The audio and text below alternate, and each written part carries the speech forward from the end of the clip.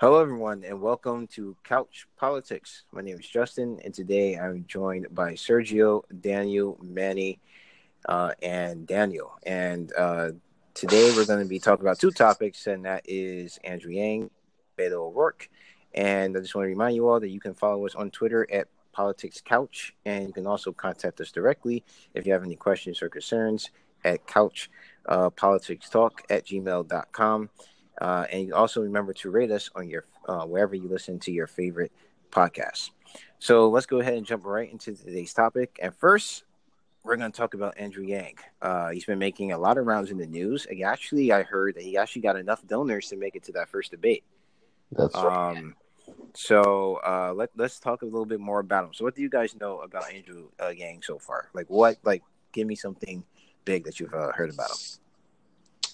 All right. So I have very minimal exposure to him. I remember Daniel was talking about him, and how he had been on the Joe Rogan Experience. I was like, all right, I'll check it out. So far, the thing that really sold me on him, he was like on some Fox News like sub YouTube channel, like some subcategory of the main one, and he was saying some stuff. He's like, we don't need capitalism or socialism. I was like, all right, now you got me. Now you got my interest. And then he was talking about how basically the economy will enter a phase where everything's got to get automated. Like that's his big thing. He's always talking about is like basically all the jobs that would have been jobs for just high school graduates. They're going to get automated, and we need a solution for that. And he's like, you can't teach people how to code because the data shows that that's not really efficient. Most of these people are old, and he basically landed on universal income, which at first I thought was total garbage, and part of me still wants to think it's garbage, but he had numbers to back it up. So for the time being, like I like Andrew Yang for the time being. Okay. Yeah, Manny, do you have? Okay, go ahead. yeah, yeah. I mean, I just recently started learning about him. And one of the things I found fascinating is that his popularity like actually grew more um, after he appeared on Tucker Carlson's show, Hmm. Right. which says you potentially might have some Trump supporters who at least find him intriguing enough, support him in a way. Right. It's funny Another that you thing is, say that. It's funny that you say that yeah, before you go ahead. It's funny that you say that because I actually read an article this morning that said that a lot of right wing. I'm not sure how true this is because the article I was reading came from a left leaning magazine, but mm, it said that Andrew Yang is actually picking up those Trump supporters that are disillusioned with Trump and think that the United States is actually going into the toilet and there's no saving it. And basically, they're like, well, if it's going to go in the toilet anyway, I might as well get an extra $12,000 a year to enjoy it. well, like I think he's also the only candidate that's talking about the issues that that half of the country cares about, which is jobs and the economy. Word. Like I always say, like, listen, like like I know there has to be a lot of social justice, like um, reform bills like that have to be done, but for 50% of the country, they don't give a rat's ass about that. Um, Agreed. what they care about is jobs and the economy, Right. because these people are living in trailer homes in the middle of Kentucky, like struggling to provide families food. And the last thing they want to hear about is something like banning plastic bags. Right. Like they want to hear about how the hell am I going to get food on my family's table. So it's intriguing to me that, in my opinion, he's the first like Democratic candidate that's focusing on the economy. Okay. Daniel. From what I get, so under the Joe Rogan podcast, Andrew Yang spoke about the need to address automation, and there's plenty of ideas that I'm aware of as sort of theoretical ideas about future, about the future that we're headed into. One of the ideas that people know about is the issue of climate change, that we are going to have to deal with the fact that the earth is not going to be this fertile ground for life in the future. It's going to have some fertility issues as far as sustaining life. But another issue that we're not realizing is automation.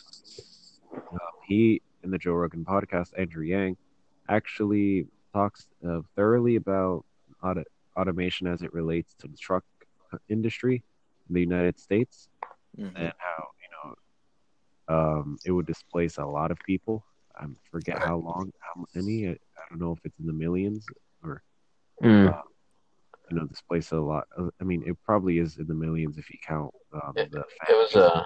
It was a big chunk of people, and he was also talking about how if you displace those workers, you displace the families, and then also all the industries that they benefit off. So like all the motels and the diners and yada yada yada. To him, it's like all interconnected. Yeah, right. I mean, the motels and also their families, communities. Like it worsens the communities and it leaves the community disenfranchised. And so, let me talk about automation at a certain level.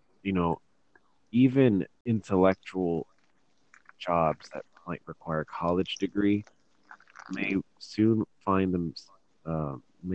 be I don't know how soon, but it may be automated. The current research right now, the hottest subjects in computer science, applied mathematics, is learning, neural nets, and artificial intelligence. Right. When you hear about things like artificial intelligence or deep learning or neural nets and stuff, or machine learning, what this really means is that you teach a computer. It's like what you could do is show a computer 100 pictures of dogs and 100 pictures of cats and let it know that it's not seeing a dog, it's seeing a cat, or it's not seeing a cat, it's seeing a dog. And through this machine that we've created, the machine itself will correct its internal brain to recognize a dog or to recognize a cat.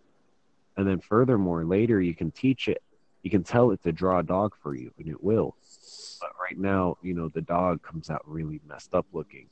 But it looks like a dog, but it's funny to see what the machine thinks a dog looks like.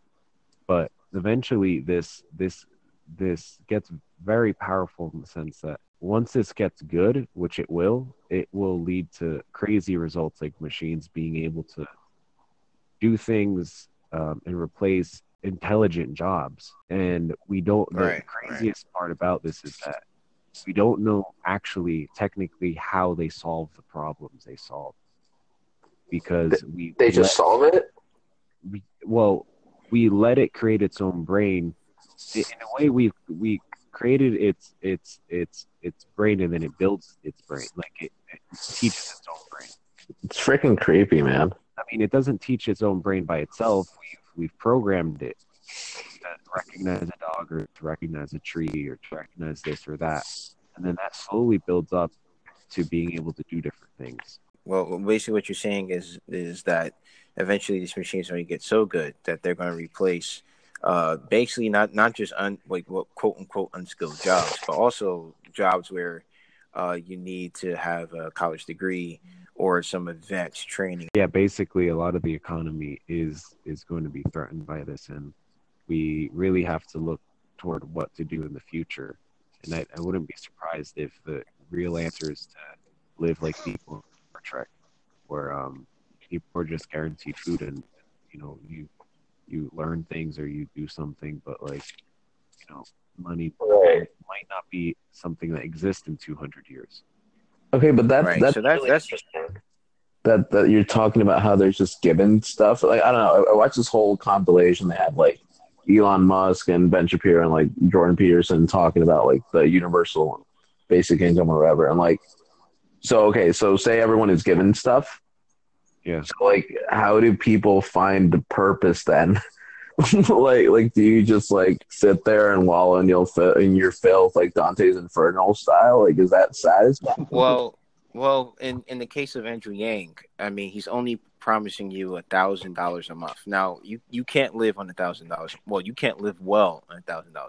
You Definitely can make it not. work, but you're going to be. I mean, in most places in the United States, $12,000 a year is not going to even be able to pay your rent. I mean, by the time you pay your rent, that's it. $800 of that goes to rent. You may have $200 left for food. If you're by yourself, maybe you can make it work. So $100, you still need a cell phone. You got to pay for your phone bill. Right. So $1,000 is nothing. So because at first I was kind of like $1,000 to like every person in the United States, whether you work or not. I mean, isn't that just kind of like giving money away? And in the way it is, but you're still struggling. It's below the Right. and to be honest. So you're still incentivized to work, which is the good thing about it. I mean, unless you want to sit there and struggle and be lazy, that can be you. But think about what $12,000 does for, say, like a family of two people that's working. That extra $12,000 can come in pretty. In Andrew Yang's model, like I understand that you still like obviously it's just going to be like a little boost. Like I totally agree with it, but like I wonder, it's like, all right, take away Andrew Yang's model and say the economy or the big word society just gets to such a high level that you basically like what would happen? I'm entertaining the Star Trek scenario, so to speak, that everything is basically taken care of, because when you talk like economic theory, we're at the what's it called, the high consumption rate or whatever, where it's just you're just constantly consuming goods. But then like, what do we go after high consumption? Like ultra mega hyper consumption? Like what are they even going to call it? Like what are people doing? Does everybody just become an artist after that? Well, I mean, we have to, first of all, we have to survive long enough to get there. But, no, but I'm saying theoretical, But I mean, if we did hit that level, I'm not sure what that would look like. And as Karl Marx said, no one knows what the next level of economic development is going to be. I mean, if you ask people 100 years ago, before capitalism came along, what capitalism would look like, and you explained that to someone, I'm pretty sure they said, like, you're nuts. That's not going to work. Right. So I don't know what that next level will be. I mean, you can theorize that maybe we'll just all sit around and do whatever we want. We'll find some purpose someplace else in life. But, I mean, human beings are pretty tenacious and have a tenacity to adapt to whatever situation they're in. So I assume that in some way we would adapt. But before we get like too far off topic, though, before you have this universal basic income, right? Where does this money come from universal basic income? Yeesh. That's my only that would be my one criticism of this. I think it's a good idea. You talked about Medicare for all and the Green New Deal, and we said all those are too expensive. Where do you think we find money for universal basic income if we do something like it? He said something about a higher tax rate on the big corporations, and I forget what he called it. But again, the guy knows his numbers. So far, it's like every time I want to disagree with him, he's just like, oh, he's got the numbers. But he was basically saying something about like a lot of other countries do it, and it's like just a fixed balance, I think, on the mega corporations. So to me, that's good because you're not attacking small businesses, because everyone goes, let's attack businesses. It's like, no, you moron. Like a lot of people need those quote unquote small business, and small business can like still keep a whole community going or like a state going, because that's small, right? It's not mega. Agreed. Where in the budget do we find money for universal basic income? Because we talked about on this podcast before. What is it called? The universal like income thing? Basic income. Yeah. It's pretty much, in a way, I feel like the reason why people are jumping are jumping on it so quickly is because of the fact that I know he not only just for corporations but also the top marginal tax as well. Like AOC has been talking about 70. I think the highest was 90%, and that was under Republican president. So, and the economy was doing good at the time. So, I gotta tell you, listen. Go ahead, Dan. I gotta say, I feel like this universal. There's a group of Democrats and liberals out there who look at socialism and are like, yo, like, what the hell is that? Like, I mean, no, for real. I generally do think so. So, I feel like, there's liberals who hate capitalism, but at the same time don't support this whole notion of becoming some sort of like socialist state. So I feel like that's sort of the, like in the middle option. I do think it's going to eventually like hurt him once the debate starts, because that same question that you just asked, like everyone's going to pretty much just like berating him with the same question, like where is this money going to come from? Now, if he manages to have a response and explanation that people buy into, but if he really doesn't have a clear answer, but you never know, right? Because Trump didn't have you never know answers to a lot of the like policies like that he promised, so he became president. Right. So as long as he finds a way to connect to people, then he might have a chance. But one thing I think is that I don't think Andrew Yang is running on a single issue. He hasn't really commented on anything else.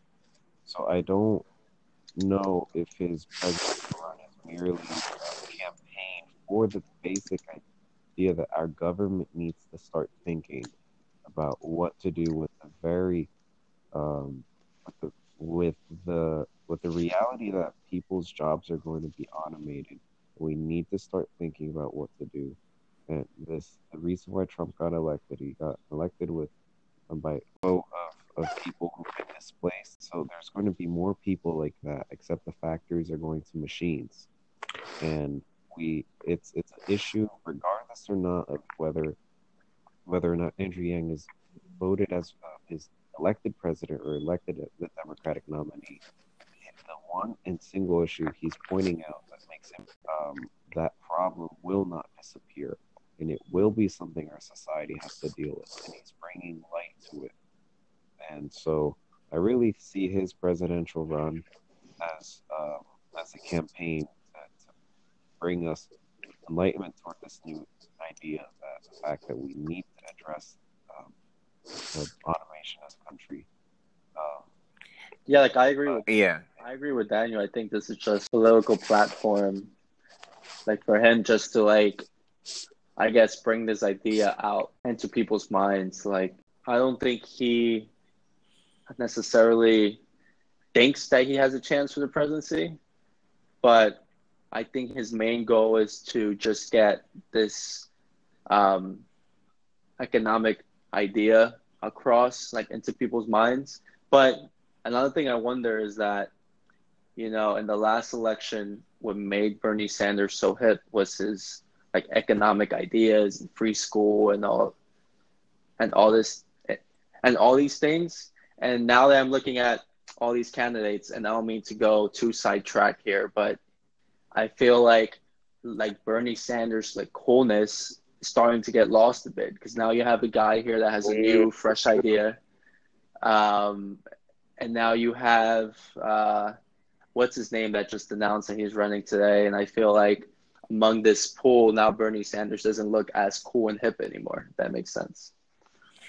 I would agree with that. I think that basically Bernie Sanders brought a lot of progressive ideas that were kind of hidden in a small progressive movement to the forefront, and now everyone's jumping in the bandwagon. He's no longer the only guy peddling those ideas anymore. So basically, he went from being a big fish in a small pond to being a big fish in a big ocean of other fish trying to have the same ideas. One of the things that strikes me when I listen to the Democratic candidates is that a lot of the other candidates are trying to make themselves popular right now, and having their beautiful speeches that will make people clap. When Bernie talks, he's just talking. He's saying exactly what he's always thought. And it's always, that's what got him popular last time, and that's what's going to keep him popular this time. He's dealing with a lot of young people, young meaning 50-year-olds, 40-year-olds. Ignorant. He's dealing with a lot of other people in the Democratic Party, in the Democratic pool, who are just trying to copy him. And I think it's going to be interesting to see the debate stage. But I do feel like copies of Bernie in various genders and colors versus Bernie might not be as I think Bernie's the most genuine out of all of them, as far as somebody who just sounds like he's a leader, just telling exactly what he thinks.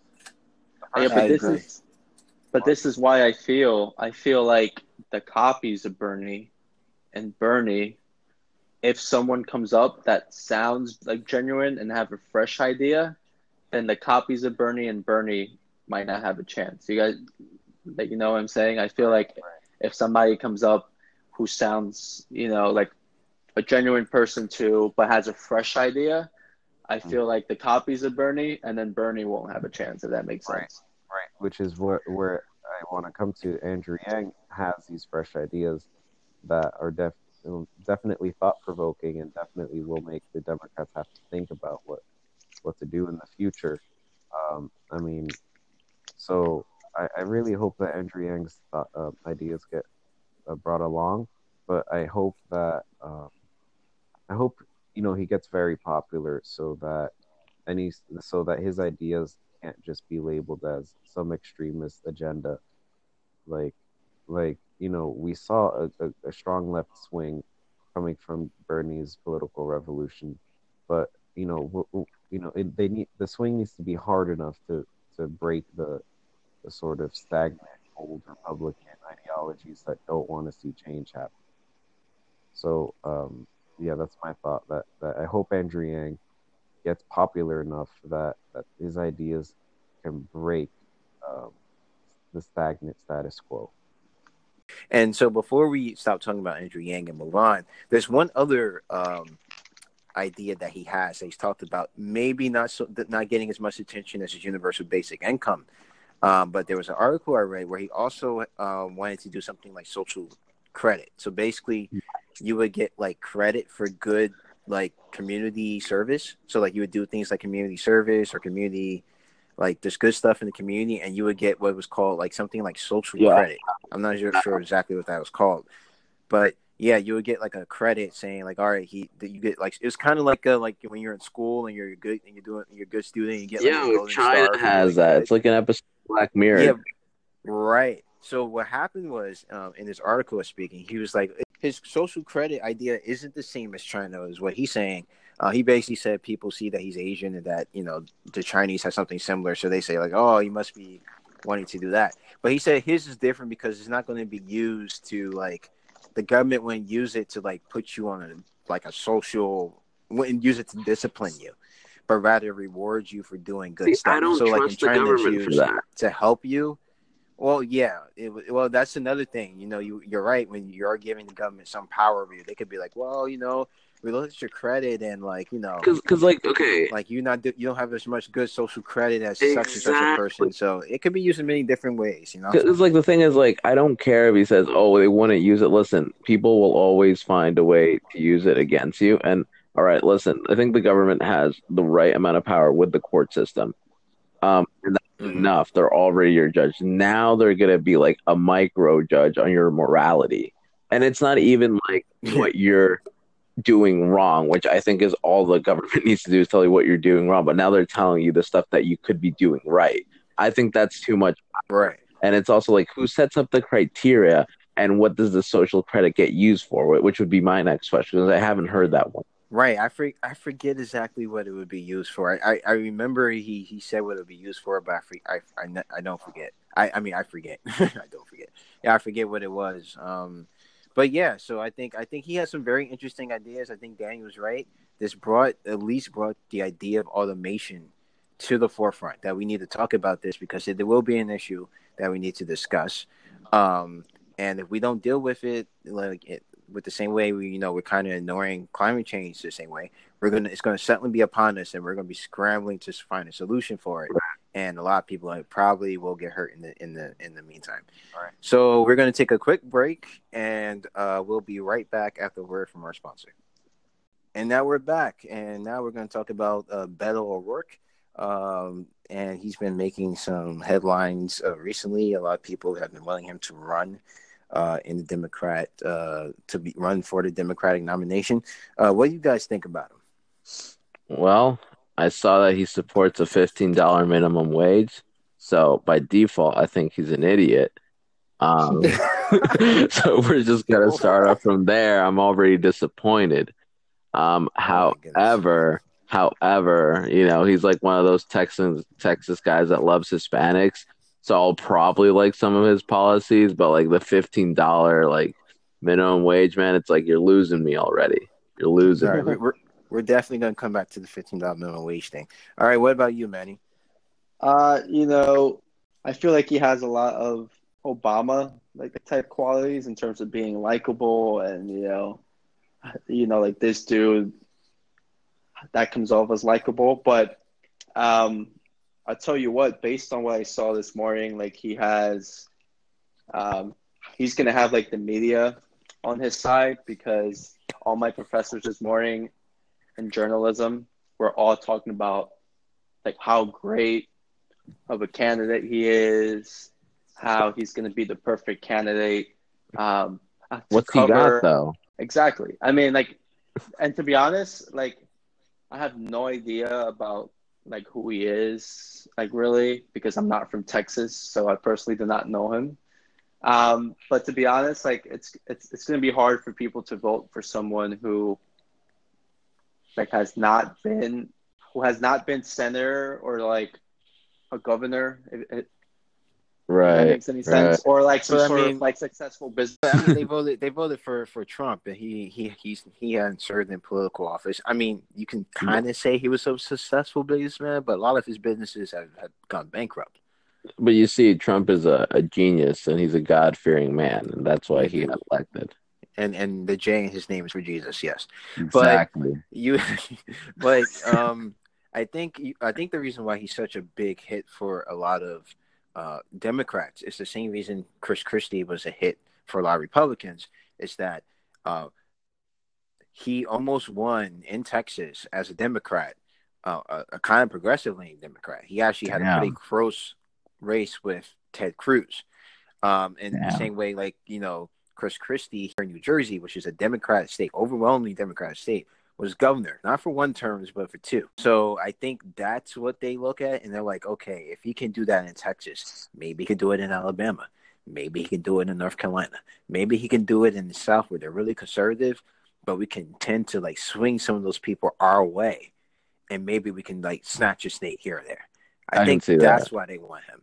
The same. So I think it's a lot of moderate, or maybe not moderate, but establishment Democrats that look at him and say, okay, this is someone who he leans, he's still progressive, but he's not as progressive, I think, as some of the other candidates. And we know he can perform well, at least in Texas. Texas is it's its own world, man. Like they're Right. just so So, but different. still, I mean, it's good that he was able to do that in that state, but I don't think that necessarily means that he can go in and sweep like the South or snatch a state here or there. But I think that's what they look for, and they're like, he has the potential to do that. So yeah, I See, think that's why.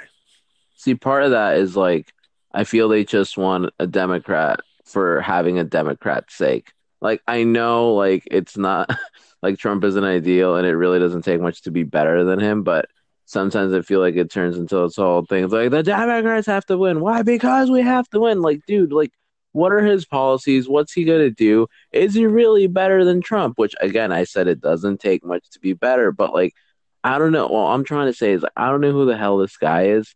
I would at least like to have more information before everyone gets so excited about him, you know? Well, I know he's definitely not for the wall. Uh, well, first of all, let's point out that generally all the Democrats want really is someone that can beat Trump. That's what they Yeah. want. They don't really. I'm not going to say they don't care about the policies, but the number one foremost thing is, can you beat Trump? It's the reason why they were so scared when Schultz came in and said like, "Hey, like I'm going to run as independent," because they said you're going to split the vote and we can't beat Trump. That is the number one goal.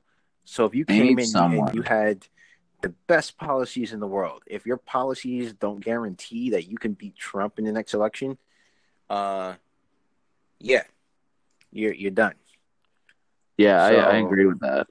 I don't really buy into the fact that that he can yeah, he he can did win. great in Texas, but like Mm-hmm. I think the reason why he did great in Texas is because for multiple reasons. First, like he ignited the Democrats that do live in Texas, and second, I feel like a lot of Texans felt that Ted Cruz like had the election in the bag. So these Mm, hardcore Republicans, like they didn't go out to vote for Ted Cruz because they're like, why should we? Ted Cruz is going to win. So then you had like the Democrats in Texas, which like the numbers of Democrats in Texas has increased in recent years. Right, because a lot of people. So you had those Texans then come out to vote, like a lot of these young like Texans who are liberal, like from these urban cities like Dallas and Houston. I think they went out to vote like strongly for Beto, but like I'm still not convinced because I just feel that the Republicans in Texas thought that Ted Cruz just had it in the bag. I think they themselves, because like Texas is always a state that it's blowout red. So like as a Republican, if I see Ted Cruz running against a Democrat, like me myself, like if I was a Republican, I'd be like, nope, like I'm not gonna go out to vote. You know what I mean? Because it's like, why waste my time? Ted Cruz is gonna win. So I feel like that happened in Texas. Like it's possible that he did, like but that's the reason why like I'm not fully convinced in that notion that he can like flip states. You know what I mean? See, I was thinking going back to like they just want someone that'll beat Trump. One thing I want the Democratic Party to realize is that they need to stop worrying about all these progressive agendas and social movements and like they need to drop that. And I literally think they just need someone that can trash talk with Trump. Like, absolutely. Like not even like does he care about jobs, the economy, like none of that. If he can just play the same game and knock him down a few pegs, you got a winner. I mean, it's ridiculous. It's ridiculous that it's come down to that, but I think if you're going to win, you need someone that can just beat him at his own game. That's it. Yeah, like I think that these nice, beautiful speeches that like I see the Democrats do, like I really think that's not going to do like anything like to move the needle. You know what I mean? Like it's kind of like what Daniel said. Like you need a candidate that people feel that had the bar like with them. You know what I mean? Like I think America has gotten tired of these politicians with the nice, cute little speeches. I think that's the reason why that's the reason why Trump is president. I think that's the reason why Sanders did so good in the last election, because these guys come off as they come off as genuine. They come off as real. Yeah, come off as real, And I think that right now I see a lot of these candidates on the Democratic side with these nice, beautiful speeches. And I don't think it works anymore because, it didn't work for Obama when he was campaigning for Hillary Clinton, and that's President Obama. You know what I mean? So I think America just wants to hear somebody that sounds like them. And to be honest, if none of the people on the other side can do that, then it's hard for them to win. Right. And just so like we can, really talk about O'Rourke's policies a bit better. Here are some policies that he's talked about, and he says that he wants to expand Medicare, but he does not want to get rid of private health care insurance. He is for legalizing marijuana.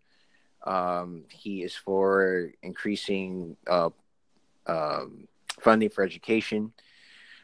He praised the Green New Deal.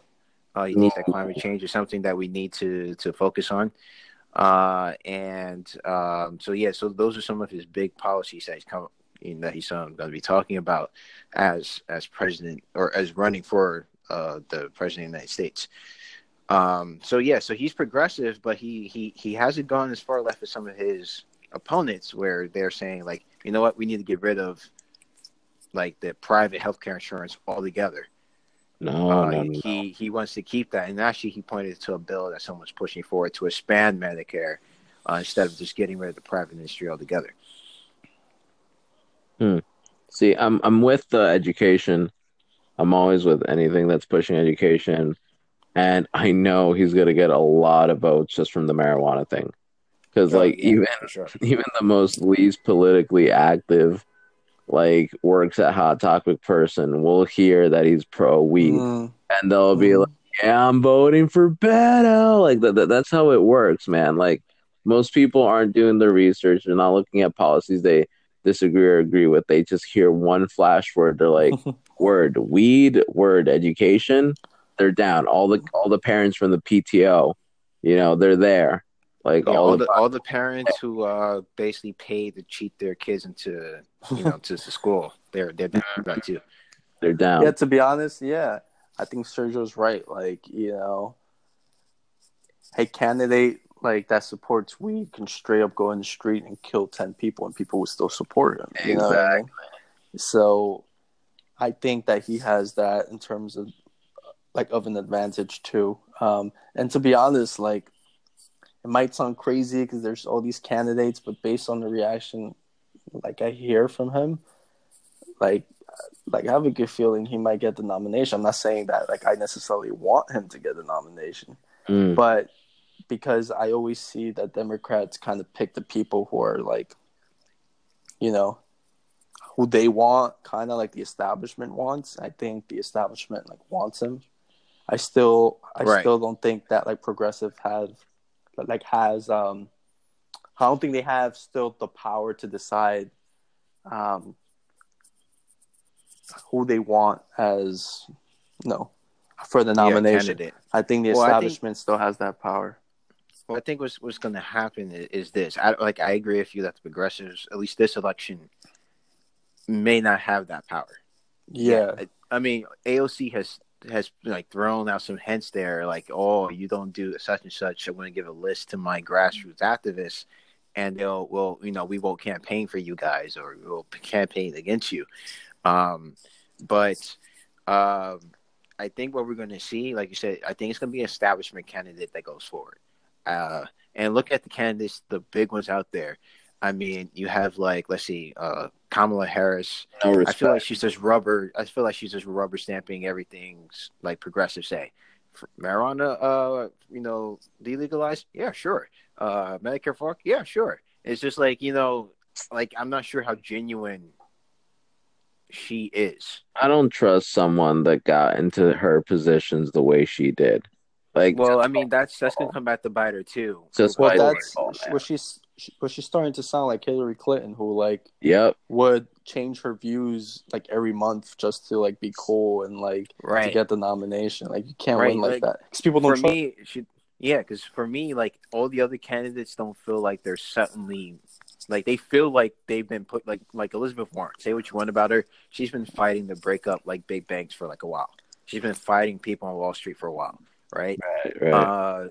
Bernie Sanders, like Daniel was saying, he's been doing this for a while. So these aren't guys that are just suddenly stepping into these platforms, or at least they don't feel like they're suddenly stepping into these platforms.